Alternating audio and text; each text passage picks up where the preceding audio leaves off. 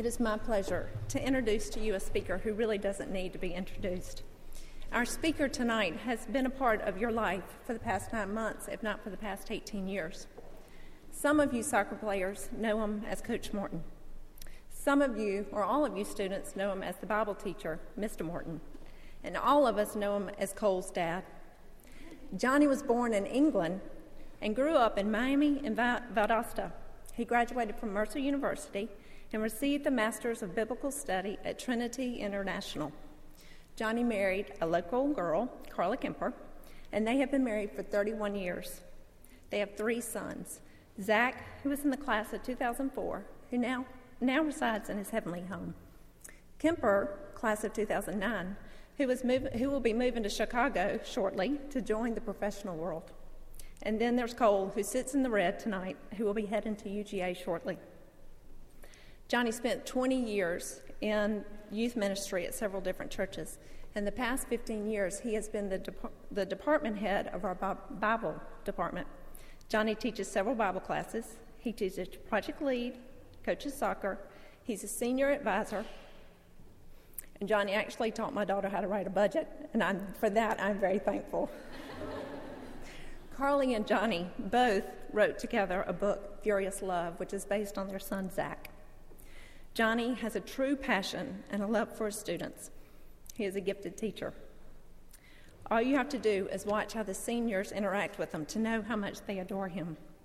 Last year, Mr. Morton received a letter from one of his former players and students who said he wanted to be a coach and a teacher just like Johnny because of the influence that Johnny had. Mr. Morton, Johnny, has impacted the lives of each student in here and therefore has inspired and encouraged us parents. Johnny, we thank you. You are a blessing.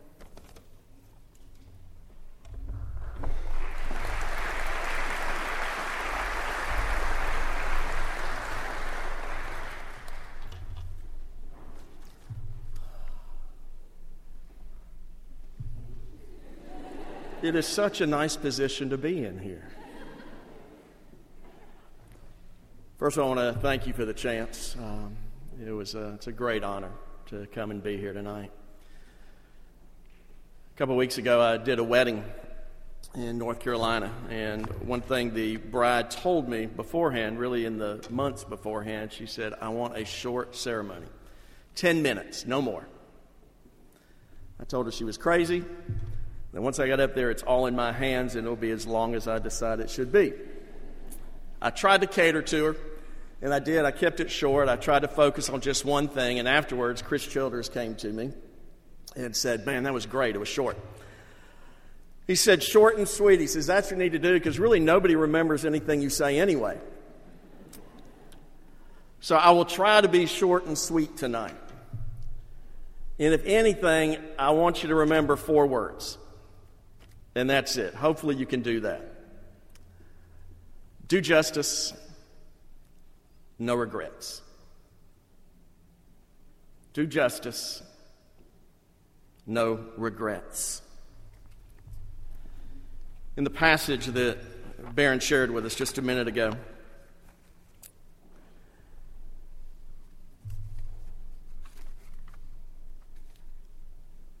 God is talking about the restoration of his people.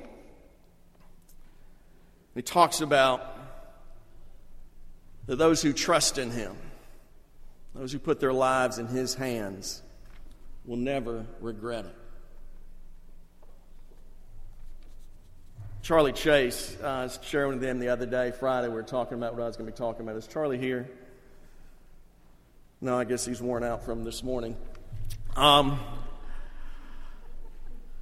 He was sharing a story with me, and as you know, Dr. Chase, he has lots and lots of stories. And when I told him I was going to be talking about no regrets, he automatically assumed it was one of his stories that it was based on. And I had to tell him, "I'm sorry, Charlie, it wasn't." And I thought about using this story, but I decided not to. So, Charlie, I apologize, but I do appreciate the story.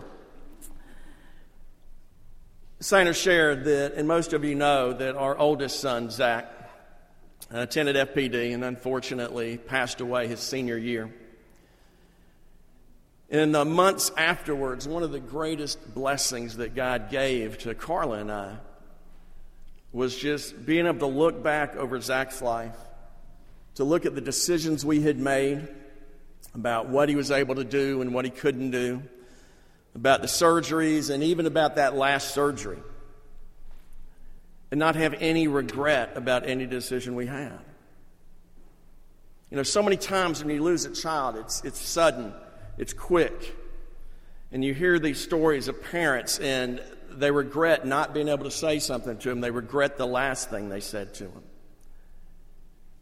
And one of the greatest gifts God gave us was we had no regrets. As we look back, there was nothing we would have changed. And so out of that, it came sort of a theme for our family, this idea of no regrets. And as you notice, it's not a typo in the bulletin where regrets ends with a Z. That's to honor Zach. The FPD mission statement, I guess I should quiz y'all on that. To educate and equip students to change the world for God's glory. Several years ago, as we were going through a SACS accreditation, afterwards, the department heads had a chance to meet with some of the teachers that were there doing the survey. And one of them asked a question that, to be honest, none of us really had an answer for. And they said, hey, everything we see at your school goes towards building on that mission. But how do you know you've succeeded? How do you know that you've done that? You know, one of the hardest things, I was in youth ministry, I guess I'm still in youth ministry, was in so many jobs you do, man, you see those tangible results. If you're a salesperson, man, you can see those sales figures. If you're a doctor, it's all your patients that you see and the lives that you change because of that. But working with teenagers, you don't necessarily see the immediate results.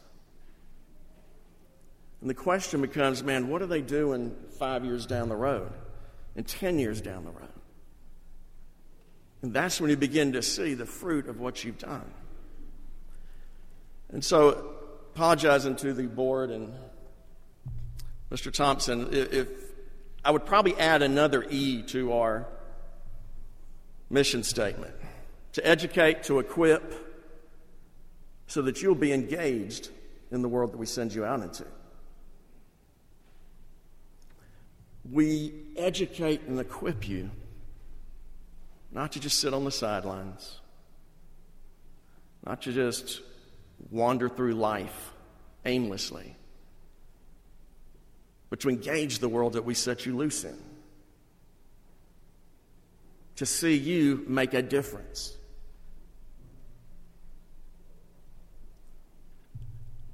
What do we need you to engage in? And that brings us to that first thing, to do justice. It's one of my favorite passages because it's so simple. What do I do? How should I come before God? And he goes on with all these other things. And finally he says, he's told you, oh man, what is good? Do what the Lord requires of you. Do justice, love kindness, walk humbly before your God. So what we ask you to do is to do justice. Well, what does that mean?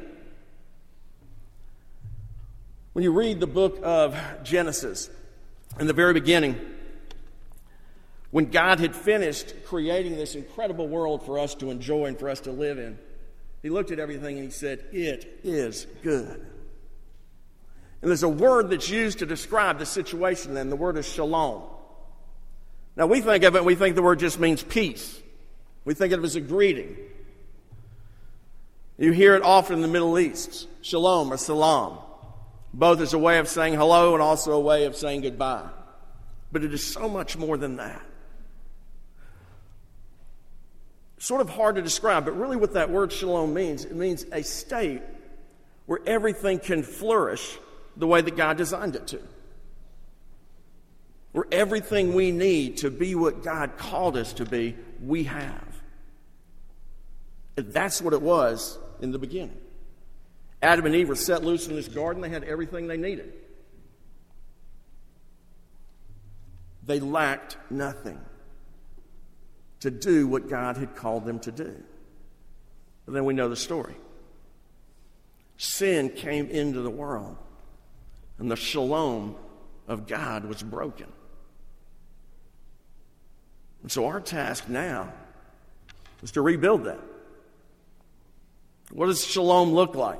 It is that place where all the boundaries between us and God and between us and other people are done away with. Where people cannot be what God called and created them to be, that is injustice. And whether it be with worldwide problems such as the sex slave trade, extreme poverty, or so many other problems, or whether it's just in the local school and somebody being picked on by somebody else. God has called us to right those wrongs by doing justice. And it means the things we've taught you, the things we've equipped you to do, is to now go out and make a difference in this world. And do it in your classroom. Do it in your dorm room. Do it with the new people that you meet. That wherever you see injustice, wherever you see those barriers that keep people from being what God's designed and created us to be, to break those down.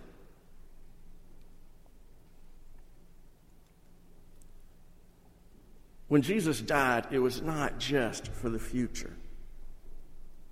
We know some of what's ahead of us, eternity with Him. We know that someday there's going to be a place that there's no more tears, no more sorrow, no more pain, no more suffering, no more sin. And yet Jesus' death is to change the world now. And we change it by doing justice. We change it by going with the gospel and sharing the gospel of Christ with people. We do it by ministering to the homeless. We do it by going to the shelters. We do it by impacting people where we are day in and day out, by doing justice.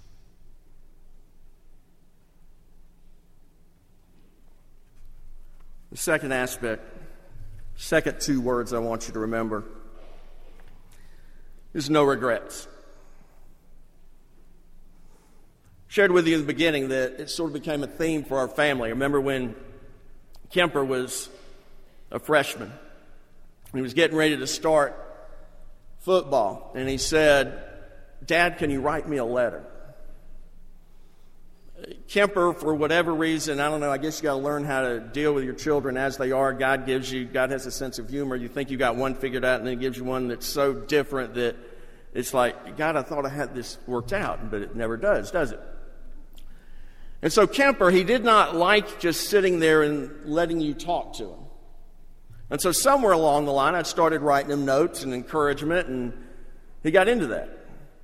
And so he said, "Dad, write me a letter." And so I remember the letter that I wrote to him. I've still got a copy of it somewhere. And we talked about the upcoming season. Kemper took on that burden, I think, somewhat of living and doing what his brother Zach never could do. Zach loved sports more than anybody I'd ever known. Cole probably comes a close second. And yet Zach played 1 year of t-ball. That's all his heart condition ever let him do. And so all through when Kemper was little, when Zach was alive, Zach was his biggest cheerleader. And Kemper, I know, played for Zach. He didn't just play for himself. He had an older brother that he played for. And so as we were talking and I was writing this letter and I was thinking about what to say, I just reminded him of that and to embrace that. I said, let your goal be this, that at the end of every practice, the end of every game, you look back and you have no regrets. You don't think, I should have run harder. I should have tried more. I shouldn't have taken that play off. I said, let it be your goal at the end of every game this year that if I ask you, Kemper, do you have any regrets? Man, you can say with integrity, I have no regrets. And so I signed off the letter, no regrets. And that became a theme, and over the years I've continued to send him notes and to write him, and we always end it the same way, no regrets. It became such a part of his life. I asked Miss Sherry, he has a tattoo on his wrist right here. This is no regrets. It's that reminder that each night, man, if you can put your head on your pillow as you think back over the day and have no regrets, man, it has been a good day.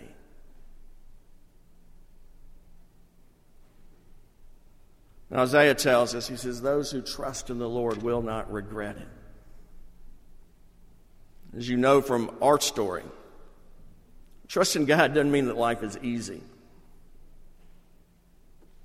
In fact, it is often the way that God molds us and builds us and changes our characters to put us in tough situations in life. Some of you have been through those.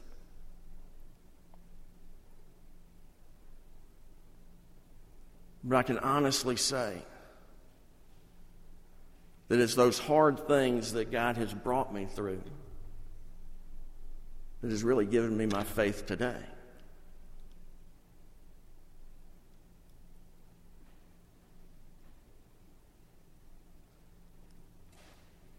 If I had a prayer for you, it would be this. As you head out of here and head off to your different schools and try to figure out what the heck is it that God wants you to do, what is it that God's equipped you to do? What is it that He's gifted you to do?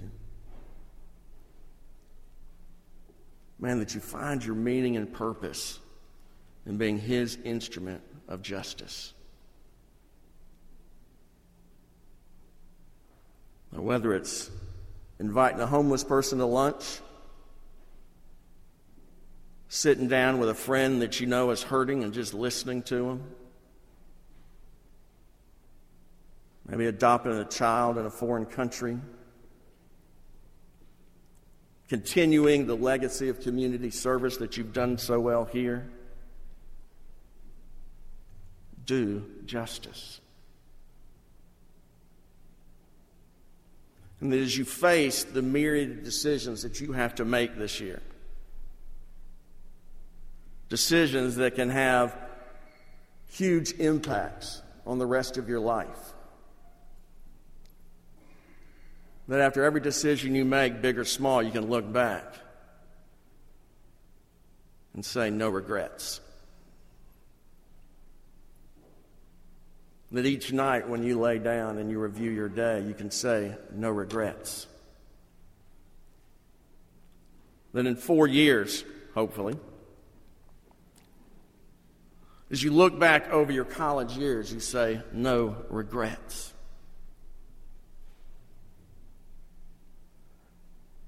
There are so many of us older folks in here that look back on so many things that we do regret. An action taken, a word spoken, a word not spoken. A decision made that if we had a chance to do it again, we might make a different decision.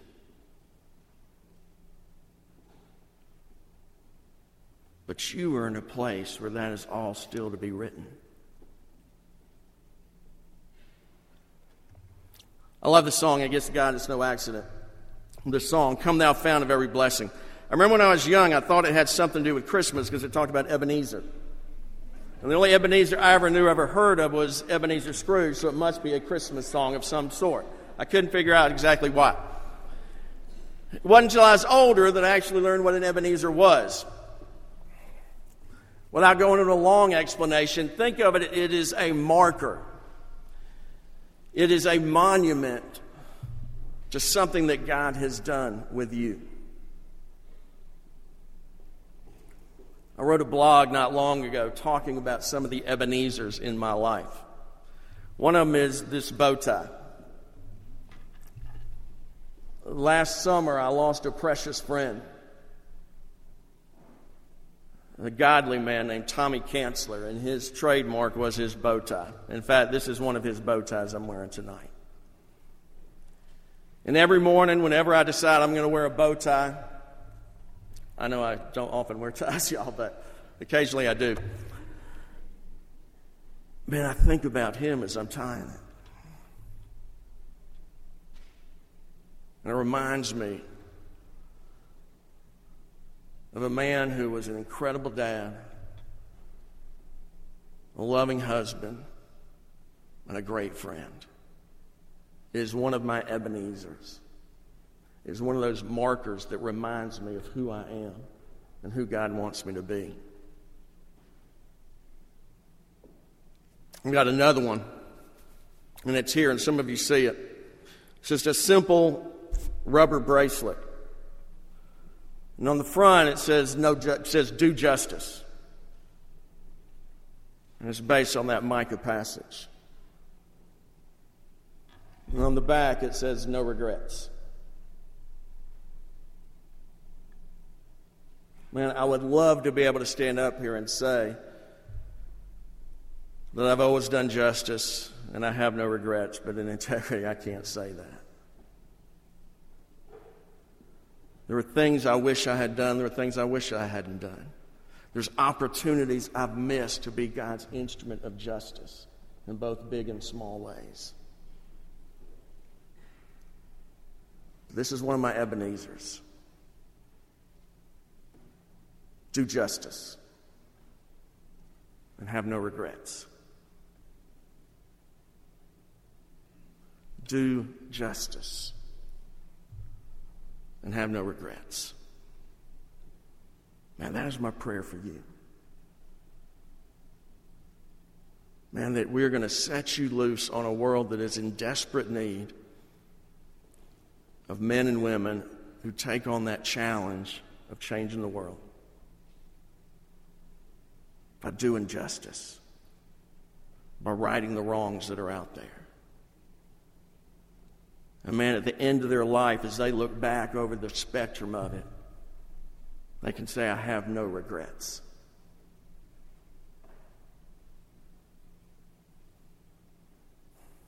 I love you.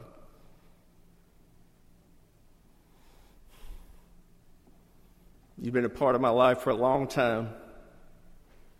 You are the friends and colleagues of my youngest. And a lot of who he is today is because of you and the impact that you've made in his life, and I say thank you. And I promise to pray for you. I hope I remember your name in 5 years, but as we get older, we're terrible at that. Be honest, teachers, we don't remember all of them. We remember the faces. But know that I love you. I mean, I want God's best for you. One of my favorite passages, and I'll end with that, because this is what I'm going to be praying for you.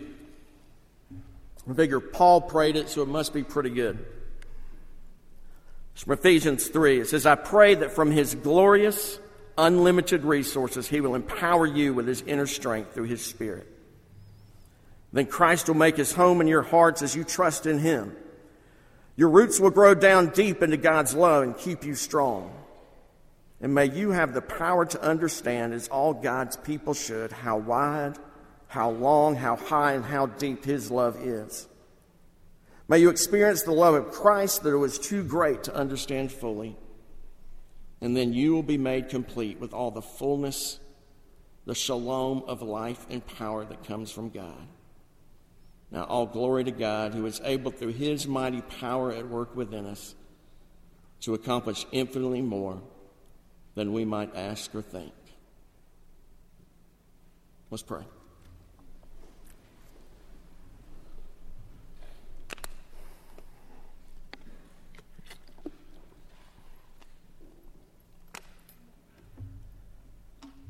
Father, I love you.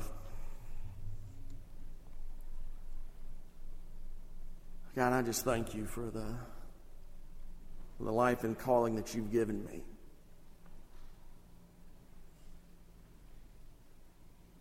God, to me there is no greater joy, there is no more greater privilege And God, to pour my life into young men and women. God, thank you for that privilege you've given me. God, I pray for these young women and men right now. God, I pray that as they leave us to go out into the world, to their universities and colleges, that, God, you will guard them and protect them. God, there is evil out there who would seek to detour them. He prowls around like a hungry lion, seeking whom he can devour. And yet the one we serve, God, has already conquered him. I thank you for your promise that there is nothing that can separate us from your love, not even ourselves, God. God, do a work in their lives, I pray. God, to those that are yours, draw them closer. Bring them to an intimacy with you that they've never thought possible. That, God, they can know your heart and your mind. And, Father, for those that are still searching for their purpose and their place, God, draw them to you.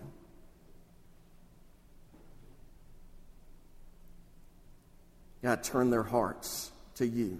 Turn their minds to you. Do a work in them. In the strong name of Jesus we pray. Amen.